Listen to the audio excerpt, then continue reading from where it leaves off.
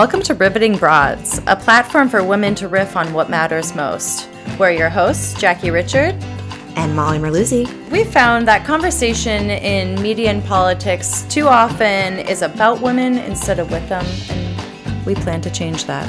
From thoughts on vulnerability, identity, privilege, culture, gender, sexuality, and everything in between, we're going to talk about it all. Join us. Welcome back to Riveting Broads. Today we're joined by Karen Ristuben, Program Director at the Creative County Initiative, which is part of the Essex County Community Foundation, an incredible organization that covers all of the North Shore in New England. What is the 34 communities north of Boston. That's incredible. Yeah. Thank you for joining us. Yeah, thank you for having me. It's great to be here. It's great to have you here. Today we're talking about a number of different things as usual, but our sort of grounding force is the power of human-to-human connection as it relates to building communities and making a difference in the world through the lens of creativity, but not necessarily only through that. Right. Yeah. Tell us a little bit about what you do, Karen. So my current job now, which is the best job I've ever had in my life, and it's been a long life, my current job is with the Essex County Community Foundation, and I manage the Creative County Initiative grant. We are in partnership with the Barr Foundation of Boston, a family foundation, which funded us for the last 2 years to do infrastructure building for the creative and artistic network of our catchment area, which is 34 communities north of Boston, cities and towns. So I manage that grant and head up a steering committee of about 25 people to do the work of under that grant. And we were just refunded for another 3 years by the Barr Foundation. Woo-hoo. So the work continues, and it may continue beyond that. So hopefully the 3 years after, the next 3 years, we'll be looking at how to sustain this work in the long run. And how to make it happen without necessarily getting grant funding year to year. So it's great work, and it's what the arts and culture community has needed for a long time. And this is really the first time that many of us feel there's hope for the long-term sustainability of this good work in our communities. Without pulling our hair out. Right. Well, it's great, too, because you're unifying a lot of the resources, which I find in the creative community is difficult a lot of the time. I'm curious for our listeners, what's part of the scope of the grant? Like, what specifically is your steering committee working on? What kind of initiatives are you developing? So we're building on what we did in the last 2 years, which was the pilot phase. We had 12 public art and placemaking grants out, which we required there to be partnerships among them. They had to be collaborative projects. So we required there to be an arts or culture nonprofit, a municipal partner, and a business or corporate partner. And that forced the investment in the arts and culture sector by the municipal and corporate, sectors a little bit more by creating those partnerships. And those 12 projects have just completed, and they were amazing. So we're building on that. We just yesterday opened up another grant round. The portal is open now at eccf.org. The portal is open. It sounds the so portal scientific. is open. You're talking my language. So we're inviting proposals now for another round of grants for the next 18 months. So we'll be doing that. We also, in the last 2 years, we started introducing cultural planning to the municipalities, the cities and towns, to encourage the planners to include arts and culture as they plan for housing, transportation, other infrastructure, things that planners plan for. That's incredible. I didn't know that was an aspect as well. It was. Last winter, we had a series of 4 cultural planning labs, and we had 30 of the 34 communities show up for those. So about 130 people came to a basic cultural planning 101. We partnered with Metropolitan Area Planning Council and the Merrimack Valley Planning Commission. Those two entities have all of the communities of Essex County, and they have convenings for the planners and the town managers and do town things. And so we partnered with them to introduce cultural planning to that network. Coming out of that, we are now engaged in the Merrimack Valley doing a cultural asset mapping project that will take us through next June. We've hired a consultant, a nationally known consultant, Tom Barr from Minneapolis, and we've hired Marquise Victor, who's an artist in Lawrence with Elevated Thought, to head 6 convenings next May and June of the Merrimack Valley communities to invite people in to say, what are the cultural assets of your community, Merrimack or West Newbury or Newburyport? What does it mean for you to be here in terms of the places, spaces, events, memories, historic facts, historic markers, whatever? Why do you want to live in Merrimack or West Newbury or Newburyport or Lawrence? And what is the true meaning? So we're meaning mapping as well as collecting the arts and culture assets as you normally would with museums and galleries and, historic sites and that kind of thing. We're doing that for the planners. And so this map will live on the Merrimack Valley Planning Commission's website, and it'll be a searchable, geocoded map of those cultural places and spaces. But in the process of it, equally, probably more importantly, we're inviting the public in to do storytelling and maps of what it actually means to live in those communities. So when we're going to be digitizing that too in some form. I'm not sure how that's all going to look, but that's what we're doing. Anyway, so that came out of the cultural planning piece of the Creative County Initiative. Wow. There's 2 more aspects to it. Should I keep going? Yes, please. Okay. The other thing we did in the last 2 years was launched Essex County Creates, which is the first regional website and events calendar, and John Andrews of Salem Creative Collective is managing that for us and has been for the last 2 years. He will continue doing that with his team. So it's the first time that people in Lawrence can see what's going on in Saugus, and people in Saugus can see what's going on in Newburyport, events-wise. It's also, we've started to build that out more as a robust communications hub, an information center. So we're going to be doing more blogging on that and just more content, putting more content about the work and the impact and the importance of the work on that site, and have it be sort of the regional hub of that. So we've done that. And then the 4th project that we did in the last 2 years was the Arts and Culture Summit. We did 2 of those, one in 2018 and one in 2019. We'll do another one in 2021. We're not going to do one in 2020, thankfully. Phew. We were taking a year.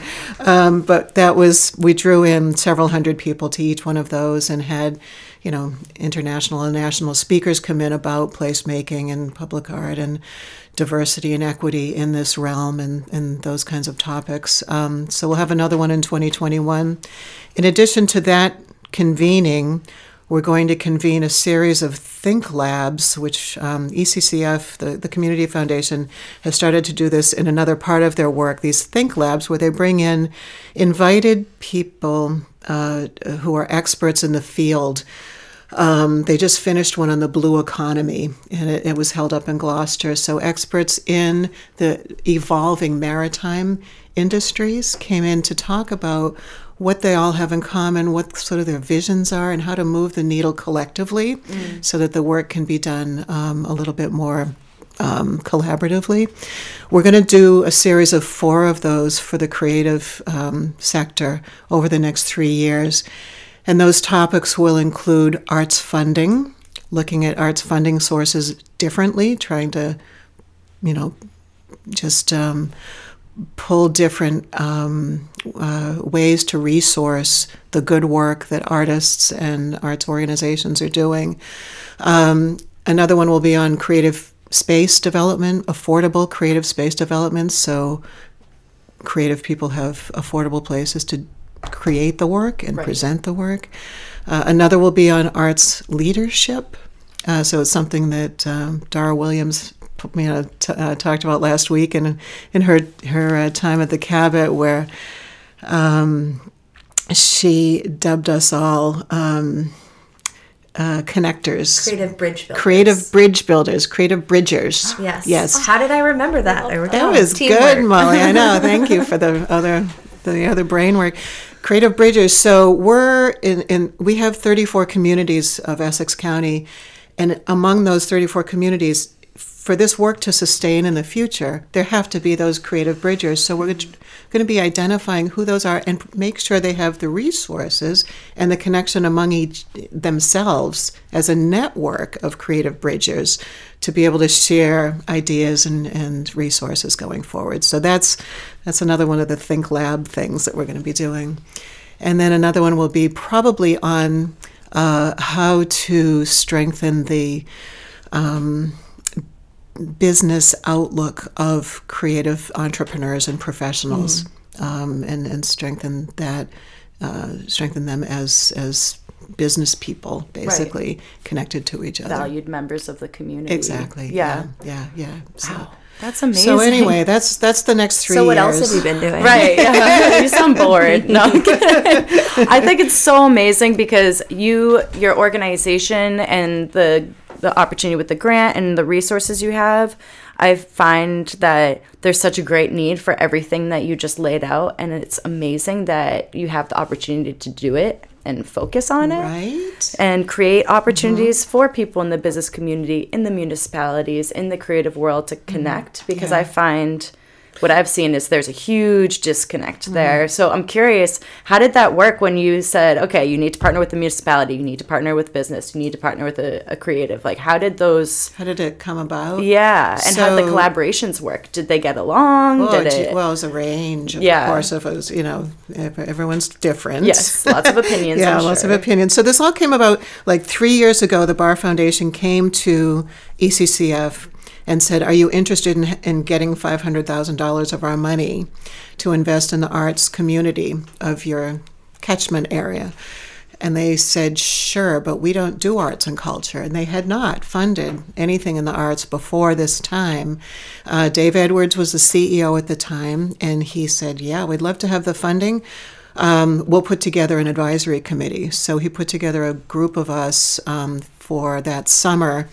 We did some surveys and focus groups, and at the end of the day, one of the things that bubbled up to the surface was people's feeling in the arts community lack of connection, both to each other and to the rest of the world. Like they felt like they really weren't being seen, heard, or valued. So we realized that the rest of the world involves, people doing other things other than arts. And I've always had a sense myself that, we all talk to each other all the time and we all get each other. But if you're in a room of developers or in a room of, business leaders, they don't necessarily get you. Right. So part of what we steered, in this grant and proposed to the Barr Foundation that we do is do these collaborative grants to see what would happen as an experiment over this 2-year period with those sectors coming together and doing something for the community outside their own realm or outside their own mission, so much. So the grants that we put out there were 12 of them, as I said, and they were everything from, we funded the Native American Awareness Group, which happens to be based in Danvers. Mm-hmm. It's a Massachusetts-wide Native American Awareness Group. We funded their powwows for 2 years, 3 powwows, and they partnered with the 3 towns that those were done in, and with some business partners and with media partners. And as a result of that, their audience grew exponentially. I mean, it was a huge, huge audience. The one up in Haverhill, the first one, they ran out of parking for people. And they really reached a lot more people than their own Native American group or people who self-identify as Native Americans. It was amazing, and what happened as a result of that, they gained more confidence by having this funding. We gave them $30,000, and that enabled them not only to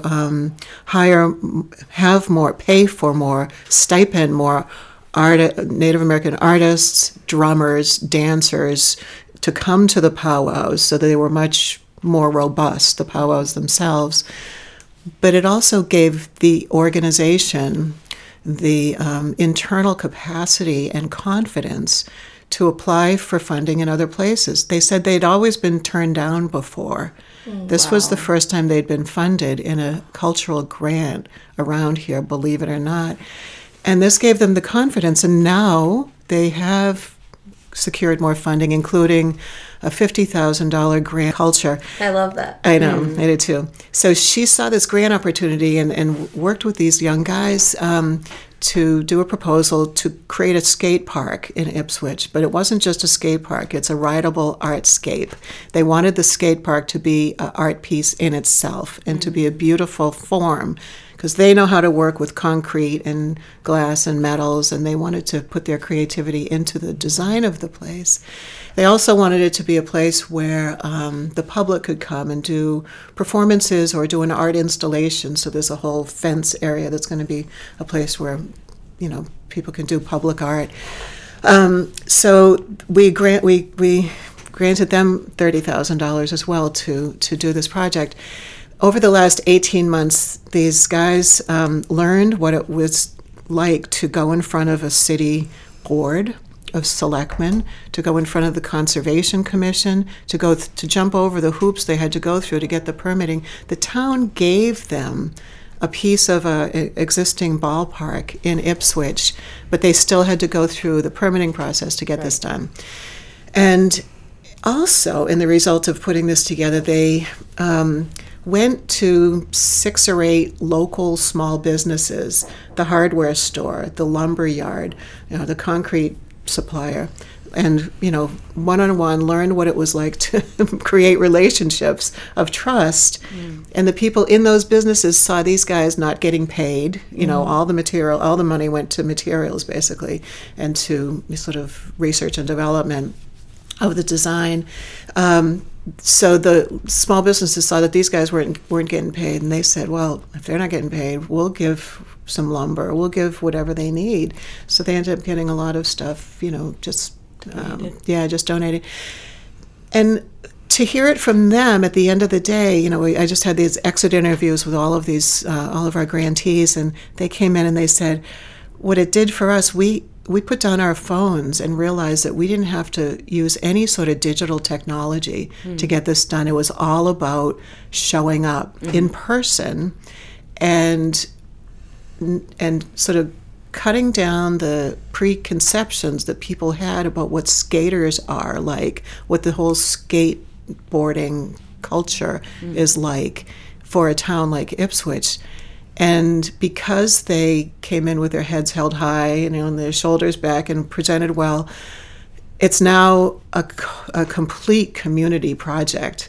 And there's a sign at the lumber yard or at Tedford's, at the front desk that says, "I am a supporter of the Switch." I called it the Switch because it's Ipswich, but also the Switch is a move in skating. Yes.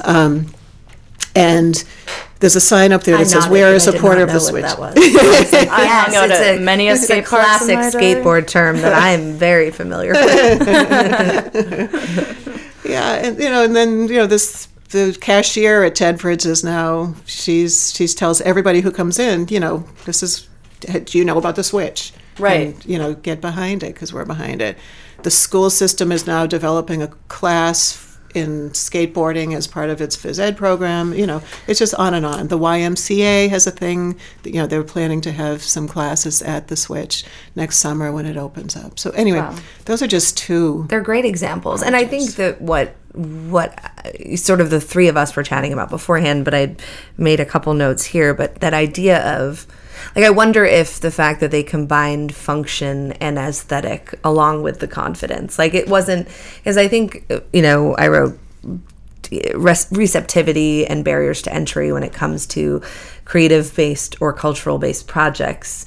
I think critics write them off as superfluous or as something that is a luxury to have, not a necessity to have. And so there's likely an argument to be made that if you, as an organization, are able to give these smaller groups sort of the confidence and the tools to be able to navigate or code switch, to reference Rosario's recent episode, into like skaters, not that they need to dress up as yuppies and go in and pitch their which they didn't. No, and they shouldn't. Yeah. But I think that there might, from an outsider's perspective, I could see why function and aesthetic as a balance between the two. It wasn't just, not to say an art installation of its own accord doesn't have value, but people, I think, can see like, wait a minute, this is going to give back to a community. And that's a great point, Molly, because that's why we focused on public art and placemaking. And in public art, we did fund a murals project on the Cabot, the 2 new murals on the Cabot Theater. But we really look for, and then this next grant round, we're really going to be looking for how the community is engaged in the work, either in the making of the work or the use of the work, or creating more, multipliers with the work, or, just how it's going to live in and for the community. The Ipswich folks are big on saying this was made, by the people and for the people. Mm-hmm. And that was, that's a really big deal. Right. It's a high compliment. Big deal. And I think that's a huge, it's a really great example too, because skaters are stereotypically, like punks, bad attitude, transient types, maybe, they kind of fall into that category of, what's the word I'm looking for that I refer to? Degenerate. Really? Oh yeah, absolutely. I mean, and at least my perception, and I'm saying that lovingly because I've always hung out with skaters. Like those are my people. Yeah. My son was one. Yeah. I kind of like him. Yeah. Are you kidding me? I am no stranger to being a girl at the skate park. Yeah. And just watching all the cute skater boys. I used to do that a lot. But but I think it's a great example because stereotypically if you take young men like that and you put them in a situation with someone who owns like a lumber store, they might not look at them and take them seriously. But when these guys come in and they talk with confidence and compassion and conviction about this community project that they want to do to help engage the community, you're creating access to something they wouldn't have had access to. And then it's more importantly an opportunity for awareness for someone else to kind of get out of their own mindset and check their opinion at the door and realize that maybe they were wrong, or maybe they had a misconception and now all of a sudden they're evangelicizing them. I find that happens a lot, and it's actually not that hard once you put people in front of each other. And I think that's your point. Yeah, that's what you guys are doing. You're facilitating the connections. You're providing the resources for them to be able to thrive on their own, which is so cool. And I feel like the long-term effect is going to be that these businesses, these really powerful businesses, see the value in putting their money into those communities. Like I work for my family's insurance agency. And so actually plug for Arts and Culture Summit. I say this about a lot of things, and I'm not even really speaking in hyperbole, it actually did change my life because this was 2 years ago. It put everything in motion for me going to the Arts and Culture Summit. And that's like... Yeah, you've shown me that. It's true. It's 100% true. So I was working for the insurance agency, which I still am, and I love my family, but I always said I would never work in the insurance agency and I would never work in the industry and blah, blah, blah. So 2 years ago, I'm like really just searching for my purpose and trying to find some passion in this thing that I'm like now in. And so I found the Arts and Culture Summit just on a whim online. I didn't know anyone. I know Crystal Bates from the ECCF, so she turned me on to it. But I went and I met some people from the Creative Collective, and then we started partnering heavily. And after that, I petitioned them to let us join Creative Collective as the insurance agency. And I mean, they were excited that we saw the value in it, and they were like, why? And I told them, I was like, well, A, everyone needs insurance, and you have a lot of creative businesses, but B, why do you think the North Shore is so great? We have Salem, we have Beverly, Peabody is doing a lot too. Like the arts and culture is what's moving our community forward. It's what brought me back here after living away. So I think what you guys are doing is really, really amazing work. It's so necessary. That's a great story. Thank you for sharing that, Jacqui. I didn't realize that was such a personal journey. It really is. Yeah. Thank you. Thank you. Wow. It's funny because what you said, Molly, about how the idea of functionality versus pure aesthetics, we've been considering this work as like it's based on art and culture and beauty and the things that, the aesthetic things no one can live without. We know that. We can't live without music. We can't live without beauty in our lives. But the unique thing about this approach is that it's not just about that. It is about creating good art, but it's about how that art functions in itself. It's not about functional art so much. Like a skate park is a functional piece of art, but it's about what the art then does. Right. What does the value proposition is not just in the aesthetic or the functionality. Right. It's in what it enacts. Exactly. Yeah. No, I think that's really interesting. I'm curious about, for both of you in your respective roles, what are the barriers? Like, I could probably pontificate on what barriers you come up against, but I'd be interested to hear. So I hear your story and I think that's the way the world should be, right? Like, I hear that and I'm like, yeah, that makes perfect sense to my brain, to my heart. I completely understand the value proposition of your organization and live and breathe it every day. Do you feel that, and maybe this is me thinking you have more of an uphill battle than you do, but do you feel like that receptivity, the sort of the reaction I'm having to it on a personal level, and Jacqui has had it on a personal level, even more so with your professional world too. Do you feel that it's a big uphill battle, or are you finding that people are like, yes, like just like Molly, like let's do this? People understand the concept. It's very resonant with nearly everybody. I've run into a couple of people who have said, I don't really get what you're doing, but nearly everybody gets it, especially when you tie it to community, just this concept of what community means to us these days. But the uphill battle remains because what drives the work is still on the individual artist level, and artists still have trouble with, if they're making work to sell, with finding buyers. Mm-hmm. They still have trouble, getting funding, and there are very few individual grants available to do work. They still have to work 2 or 3 jobs. Mm-hmm. They still get kicked out of their studio spaces in the South End, of Boston and everywhere else because, the rents are going up and gentrification is happening. So those systemic issues remain and are very, very deep. So we're in this process. We have those like front and center. We have those like in our third eye. It's like, okay, we're going to look at the funding.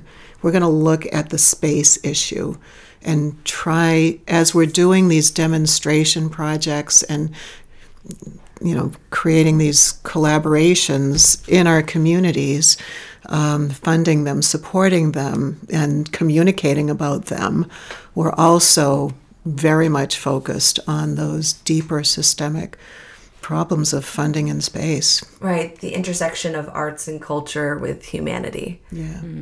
Because I think that's where, for me as someone who has people close to her that are artists, I think, actually I'm going to quote Jacqui offline. You said, I think, it depends on how you value success. Like how as a society what we deem successful. And we've talked about this sort of peripherally on other episodes. But really that idea, if you're the breadwinner, are you valued more than your partner who's an artist in our world, right? Say, or to friends of mine that wanted to go out on their own and be, solopreneur. I hate that phrase. I'm retracting it. Being an entrepreneur on your own or a freelancer, an artist, etc., a creator, a maker, that when you go on your own, you try to quote someone, the lowest number you won't resent And it's this phrase where I'm like, because it's really hard for an artist, and frankly for anyone, or at least in my experience, it was hard for me to say, this is what an hour of my time is worth. And you have to think about it based on both what your expertise is and what value you're bringing to the table in terms of services or product, but you also have to think about what the industry will bear. And so when we say what the industry will bear, we're really saying like what people actually value what you do as, right, or through, or et cetera. And so a lot of what happens with my husband is his value comes in bartering. But the bartering doesn't pay the mortgage, right? So it's like this, I think I'm speaking in one lived experience, but, friends of ours that are similarly artistic and trying to make a go of it on their own is like, you don't say make a go of it in other industries always, right? It's sort of a natural idea that you'll be able to pay the rent, right? It's more linear. Yeah. It's more linear. Yeah. It's just interesting. It's more guaranteed. Truly. And I love that there's a dialogue happening around sort of that intersection where you do have to get paid for what you do. Mm-hmm. Is it the driving force for what you do? No. Mm-hmm. Right? Like, I think that maybe it is for some people. I don't mean to say that everyone feels like that, but there is a practicality that has to come along with it. And and we would be, I think, remiss to say that there isn't a level of privilege that, when you're someone that's trying to be an artist and you have a partner that supports you, that's a point of privilege. Or you're trying to be an artist, but you have foundational wealth that you can stay with your parents for a while you're building your career, etc. And I think that there's race and gendered elements to that, as we always come back to, which is, I love that your organization is focused. When you say culture, I hear diversity, right? Like this element of giving voice to the Native American organization. Their barriers to entry into that creative economy are very different than, someone whom could do this sort of because they feel like it versus someone who's trying to build an organization that maintains a history and an aesthetic. It's actually kind of the opposite, because we thought when we were granting to the Native American group that we were, quote unquote, giving them voice and expanding their audience, whereas our experience with them shifted over time because they were very clear in telling us, we know how to do powwows. We've been doing them a very long time. So it was more like they were inviting us in, which I love, to their experience. It was a culture shift way more for us, than it was for anybody else. And it wasn't. We were remiss in the assumption that we would be giving them voice. They have voice. Right. We weren't listening. Ding, ding, ding. Wow. That's really big of you to admit. It was huge. There was a moment, and it was uncomfortable. Yeah. They called me on something that I, inadvertently said out of my, dumb whiteness or whatever. It's like, oh, geez. Right. Like that sort of paternal, like coming in and sort of let me guide you into the world of the living. This was early on in the project. We had just given them $30,000 and they set me straight. Mm-hmm. It was awesome. There's nothing like community organizing to humble yourself continuously. I think it's amazing too, because what I was going to say is you didn't give them voice, you gave them leverage. Yeah, and I think leverage in the form of social capital is the most important thing for any marginalized community. And I've found that, like, in my experience, I think I don't consider myself an artist, but I consider myself a creative. And I think maybe for creatives, one of the hardest things to do is decide your own value. Is totally what's the word I'm looking for? Your own value is basically that what you're charging and what you've decided your time is worth is fair. That's right. And you're worthy of it. Because I think that in my experience with the next gen, people love the fact that it's so inexpensive and but it was free for a long time and people loved that way more, but I didn't. And I really started to resent it after a while because I was like, screw this, like I'm burning out, and why? And I think that happens to a lot of artists too, of like, who am I doing this for? if not for myself, at least a little bit. And I think it's okay to be a little self-serving in that respect. And artists need to learn that skill set to an extent, not in the way of like the me mindset that we talk about in business, where it's just business and blah, blah, blah. But yeah, they need to learn to value themselves a little more. And I think by getting that kind of money and that kind of funding, you're like, oh, wait, we can do this. We got this. That sort of value has a lot of manifestations. And just, it's, it is as different as we all are. So, there was a time in my career where I was in an MFA program in Vermont College of Fine Arts, and I was making art. I was making work. I was making some videos and doing some drawing and making sculpture, and most of it had to do with water and nature and reflections and refractions. And one of my professors, this was like halfway through the program, he said, Karen, if you're really interested in nature, you might want to think about the relationship we have with nature right now, which is quite tenuous. And rather than making art, ask what's needed. And that changed everything. Oh my God. For me. What a profound statement right? from the teacher. Yeah, that's amazing. I still have the recording. I recorded that. It was a critique, and I recorded it. I still have it on my phone. It changed everything. It made everything really much easier. It made me think differently about the value of my being a creative person in the world. Right.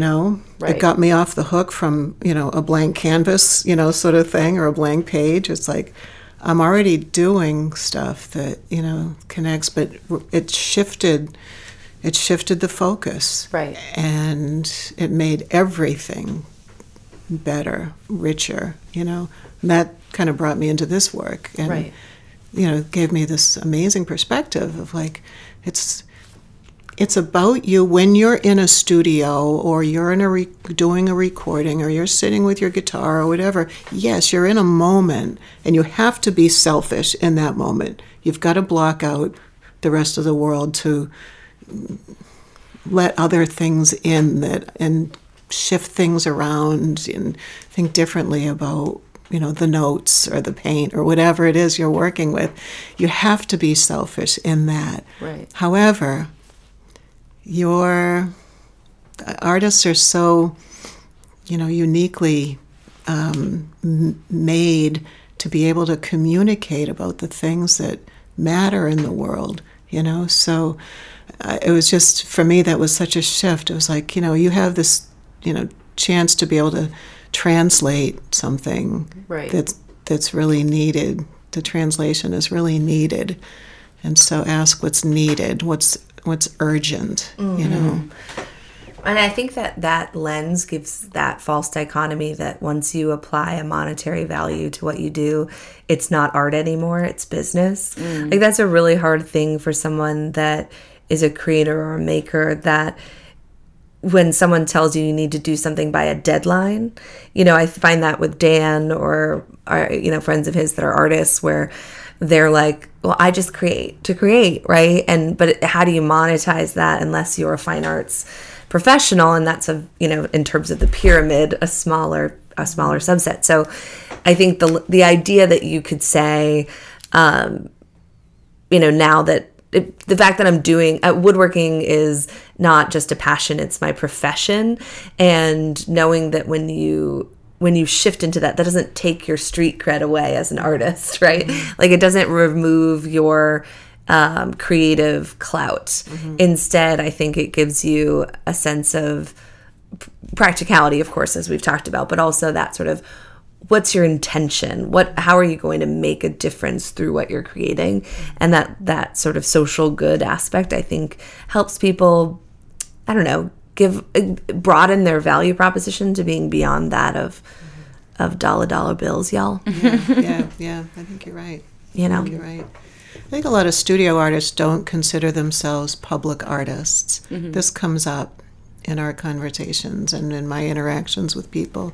I mean, I know a lot of fine artists who show work for galleries or show work for sale, or do commissions, have work in museums, and they don't really consider themselves in the public realm as public artists, because there's this image of the public artist as making murals, or doing street, festivals or whatever.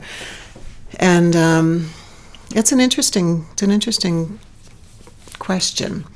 I had a conversation last year with this guy Paul Carey Goldberg, who's a wonderful fine art photographer in Gloucester. He does amazing work of like boat hulls at night, and they're very abstracted and just these color fields of wonder, and these beautiful still lives, with really strange lighting and strange objects and stuff.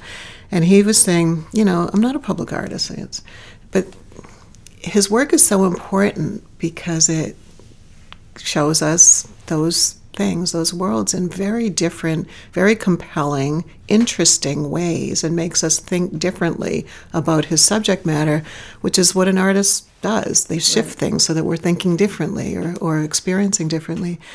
So I said, what if we, projected some of just use your image and then put it out into the public so more people can see it than go into the museum and pay money to go into the museum or buy one of your pieces from your gallery or whatever. Those parts of art are very inaccessible to most people. Right.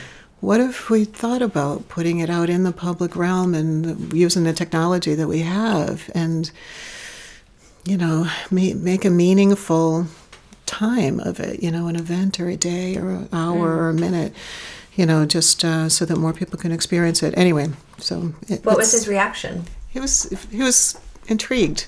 That's Did it exciting. end up happening, or are you? I don't know. Oh, you're I don't still. know. Yeah, I mean, I didn't have $5,000 to give him like right there in the. Right. I think it could be done very inexpensively. Right. And now things are falling into place in a place like my hometown in Gloucester, like 1623 Studios, which is the former KPN TV, now has the projectors, the $30,000-$40,000 projectors of Luminars, that lighting company, which is based now on Cape Ann because the director of it lives in Cape Ann. So she's storing her projectors at 1623 Studios, which wants to use them for public displays and get more work out into the public. They want to increase their own skill set with that too. So anyway, that's really interesting and really exciting. And I'm hearing so much It's a mashup opportunity here. Yeah, there's a lot of opportunity. Because there. it seems like speaking of creativity, there are creative ways to get things funded. There's creative ways to barter, so that way it's not just a monetary exchange, because you can't necessarily assign a monetary value to building community. And I think the long-term benefits are too broad to really be able to measure. And I wonder if you think, because it sounds like to me there's almost a status associated with being what kind of artist you are, right? If you have work in a museum or galleries or whatever, that's something only rich people have access to. I mean, let's be honest. Danica talked about that. Right. Great point. And Rosario, too. Yeah. To her point of activating the Point as a cultural center where they have a museum that they can go and reference and see representations of their culture in the art world in a really esteemed way. And I wonder, is there some kind of status, and this is a loaded question because I already have an opinion on it, but I'm curious to hear yours. Loaded questions, welcomed and Love encouraged. Always. But is there a status to being like a gallery artist versus a public artist, quote unquote? Would you think? Status is a loaded term. It is. It is very much so. Preconceived notions. Yes, there you go. I would say no, because I just don't like the idea of status and ego, because status implies ego. Right. And so... And wealth, I think, in class. Right. It does.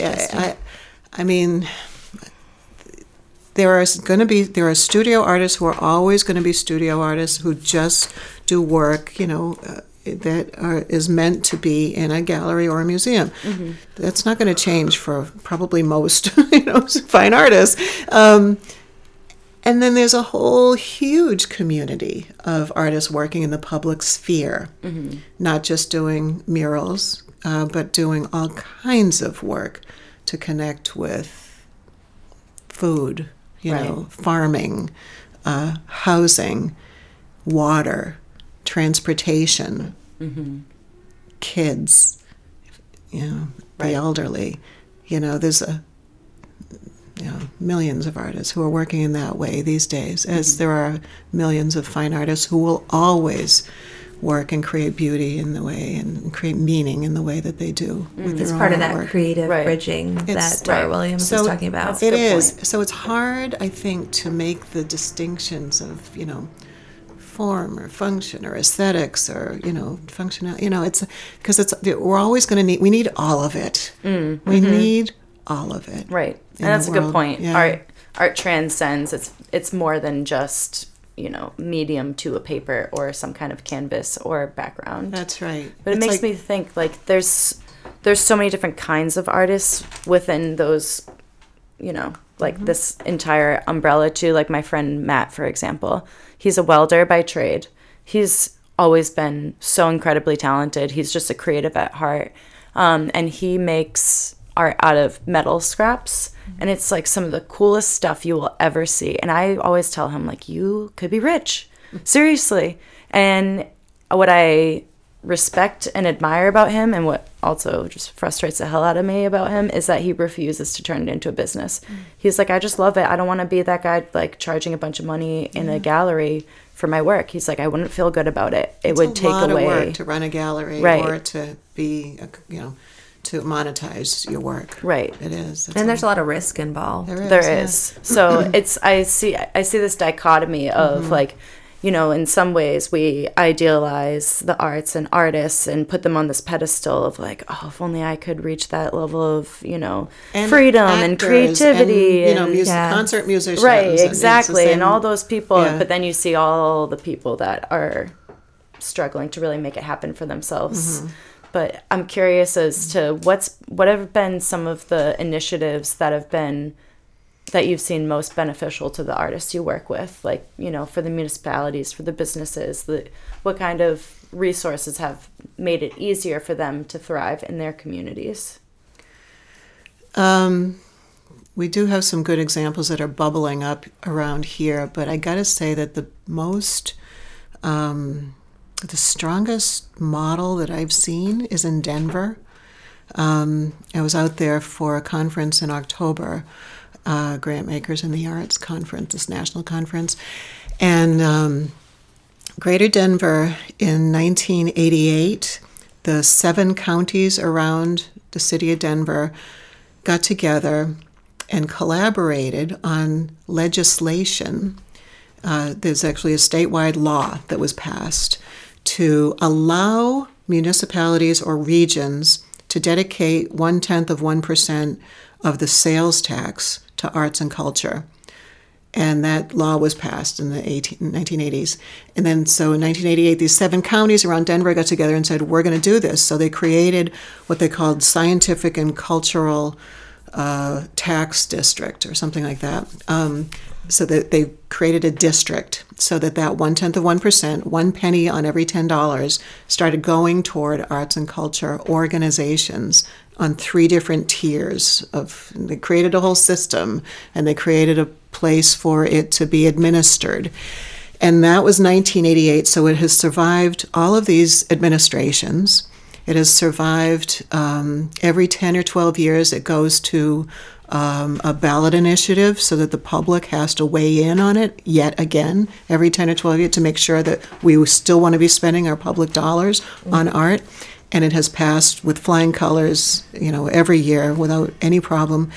As a result of that, it funds $60 to $70 million a year to the arts sector of that 7-county region. And it funds 300 or 400 organizations. Wow. Anywhere from $1,000 to $100,000 to $1 million, to the largest organizations every single year. So those organizations don't have to be pulling their hair out, going to the same donors for that $60,000 every year that the rest of us do. Anyway, that's one funding model. As a result of that, many, many more artists get to do their work with better support from collectives and nonprofit organizations. And as a result of that, spaces have been, popped up and developed, more creative spaces, because now they can put their money into real estate, right? Because they don't have to put their money into a development director for that amount, right. Whatever. I mean, so that to me is the infrastructure that we want. Right. And it's a penny on every $10, yes, you said. It's 0.1% of the sales tax. Wow. Yep. Nobody complains. Everyone loves right. it. Everyone benefits. The kicker is too that the art, to access that fund, each organization has to apply for it every year. You have to establish that you are providing a public service in some way, that you are connecting to the public, and that you provide free access to some metric. I don't know what it is exactly, but it's some standard that you have to be able to say there's free passes, there's free access to this work in some way. Wow. So there's an equity component to it. There's a big equity component to it. Yeah, it's wonderful. So my colleagues and I from ECCF brought this into Senator Tarr's office recently to say, can we start this here, please? Mm-hmm. Can we think about a dedicated revenue stream based on the sales tax or whatever, any other tax that we have?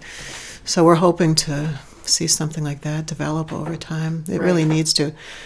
I don't know if that answered you. What was your question? No, it did. I was curious of what models you've seen of cooperation between municipalities and different organizations that have been most successful. And I think the proof is in the pudding. Denver is one of the top areas in the country that people are just flocking to. I used to live in Colorado, and there's been a mass influx of people. A lot of my peers from the North Shore, or not even the North Shore, but like Massachusetts, this area, have moved out there. And yes, gentrification is definitely happening, and that's a big problem there. But it's also, that's a natural side effect of when a community has more capital. Yeah. That's what happens. But it's nice to know that a city like Denver that's so large has had a lot of success, because it's, something you can work towards, and it's a model that you can follow. It's not like you're reinventing the wheel. Right. And I think whenever we think about those squishy topics, like we think arts and culture and so forth, I think I always being backed up or bolstered by, we talked about that elusive phrase lately that's been thrown around a lot, but the creative economy. When people are proposing things like, the Bev Art building at Bev Art, for our listeners, is a movement by Miranda Ashleen, who runs Miranda's Hearth, who we've talked about several times previously, and who was on an episode a few months back, but talking about this idea of when she was pitching this 250 spot, forgive me the numbers, but a large group of small businesses that were going to be put into a building or repurposed building here in the North Shore of Boston. And what I thought was really interesting is that you think about, for me, again, Molly, when you pitch it to me, I'm like, that sounds awesome. A community of, creatives in one place, like building culture and learning from each other and sharing. But when you're pitching it to municipalities or to folks in power, that dialing up the economic angle, right? Like the angle that in Denver, Colorado, that there's like a ton of money that you wouldn't necessarily think of as allocating towards the arts. And I think their model is such that then they can argue that by funding that, you're putting money back into the economy, because you're fueling businesses, you're fueling organizations. They're not all nonprofits, there's, or community building and so forth. So the point really is just about knowing your audience too. And that sometimes with that bridge building, that creative bridgers that we've now referenced a number of times, is to me really interesting, because you're basically, you're not smoke and mirrors. You're not, sort of distracting from what's happening, but my whole world, like what I do professionally, is messaging, right? And so you can message a catastrophe in a number of different ways, the same way you can message a positive movement in a number of different ways. And so in order to convey the value that something like community building through arts and culture has, having a financial lens to it, having a tangible sort of demonstrable effect, I think can be a really powerful tool to have in your arsenal as an advocate for, the creative community at large. Absolutely. Yeah, no question about it. We need those statistics. We need the data that says that when you go to a show at the Cabot, on average, you're going to spend another $30 on a place to stay or dinner or something else. Yes. So the exponential effect of each ticket, or each encounter with art is more than just that encounter. Right. So those statistics are all over Americans for the Arts and New England Foundation for the Arts. I mean, there's a lot of good arts organizations that are collecting and communicating that data in a really compelling way these days. The Arts Factor that came out of Boston last year was a really good study. I look at it. Oh, sorry. Good graphics. Yeah. I was going to say, I think it depends on how you look at economics too. Do you look at it from the top-down, trickle-down economics approach, which traditionally is looked at as a successful model from more conservative mindsets, more old-fashioned Reagan era kind of political mindsets, or do you look at it from the bottom-up approach, something I prefer to look at, which is instead of, trickling a little money down and letting people fend for themselves, do you support them from the bottom up and give them the opportunity to better themselves and give them the benefit of the doubt that they're going to do so? I think that's a big part of it, and I think that investing in the arts is truly a long-term investment. You're not going to see the fruits of your labor right away, but to Denver's point, right now, you eventually do see it in, people moving to your area, and now you're providing jobs for people. When you go to the Cabot, you're paying multiple people's positions too, whether it's salary, hourly wage.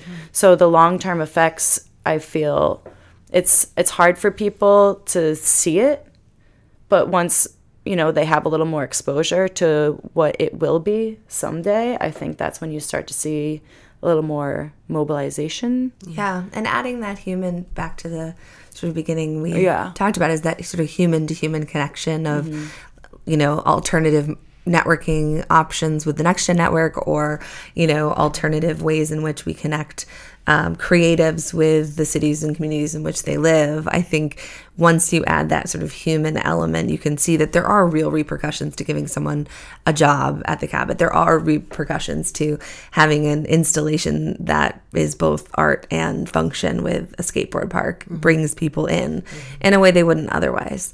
What would you say, just because we're sort of at the end here, would be the most important thing for our listeners to remember? So our listeners range across the U.S., which is exciting, but we also have a lot in the North Shore and New England area. How they can support you, Karen Ristuben, as well as the Essex County Community Foundation as a whole, and specifically the Creative County Initiative that you're working on. I mean, I know you are sort of in a role of giving in terms of funding, but how can we give back to your mission? So we're also raising money. We're getting another $1 million from the Barr Foundation for the next 3 years of work, but we're also raising an additional $300,000 to support the work. So that's our budget for the next 3 years. So we'll be reaching out to the community to raise that extra money. But mainly it's on bringing in ideas of how to break down the misconceptions and preconceptions about what arts means to communities and in communities. Bring us ideas of how better to connect with your town manager, or how better to connect with, your planning agency. We're making strides. We've got this, great big snowball that's going down the road, and it really feels like we've got great momentum. But every idea that comes into us is super valuable. And what our steering committee can do with those ideas in our sessions is amazing. We got this group of thinkers in the room, and we have the funding for this time period. And so with that coming, and we have the Community Foundation, which is now very focused on its community leadership and its systems thinking. we're calling it systems philanthropy. It's a new term. So those things combined, the funding, the systems philanthropy, the thinkers at the table, the resources that we have, now's the time to bring in the good ideas of how to strengthen the relationships and make new relationships in our communities. Is it eccf.org? Yes. Yeah. And if someone wants to apply for a grant, can they do that through your website? It's eccf.org. Yeah. Look under grants. Okay. Apply for a grant. I'll be speaking at the Institute for Trustees in March. Oh, good. Yeah, that Wonderful. full-day event. For the first You time. guys do great programming. It's a good, on what? You guys, as a whole, there's just been some great programming. Yeah, it's a really good. For the first time, the Institute for Trustees is having a special 2.5-hour session on for arts and culture, for the arts organizations that will be there. That's great. Partnered with Arts Midwest to do a session on messaging. Oh, I saw that. Yeah. That's great. Yeah. Well, thank you for being here. Thank you. And we thank you for listening. What are our housekeeping things that we want to wrap up with? We have a couple. Yeah. Well, first and foremost, as always, if you liked this episode, please like, subscribe, share with your friends, leave us comments. We want to hear what you think. If you agree, if you totally disagree, we want to hear it. We can handle it. And it's about getting better at what we're doing. Yeah, exactly. And we also are planning something really exciting for March. Yes, so we talked about it a little bit in the last episode. The Riveting Broad Summit is on March 13th.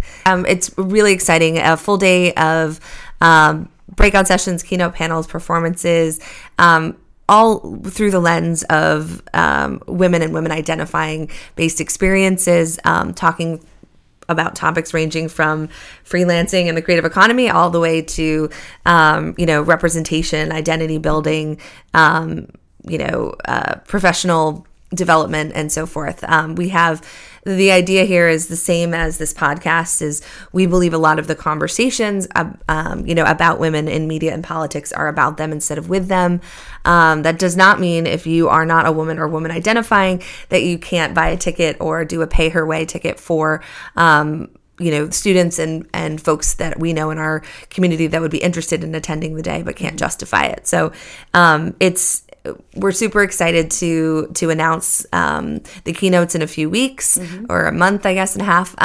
We'll be revealing some of the panels that are coming out, and we're really excited to have you all join us in person. Talk about human to human connection. Yes. Great. Yeah. And it's on a Friday the 13th, right? Yes. So what could happen? The Institute for Trustees is the next day. Next day. So I'm going to have a busy few weeks. We'll be primed. Yeah, that's great. Yes, thank you all for listening. We really appreciate you. And Jacqui, as always, thanks. Thank you, Molly.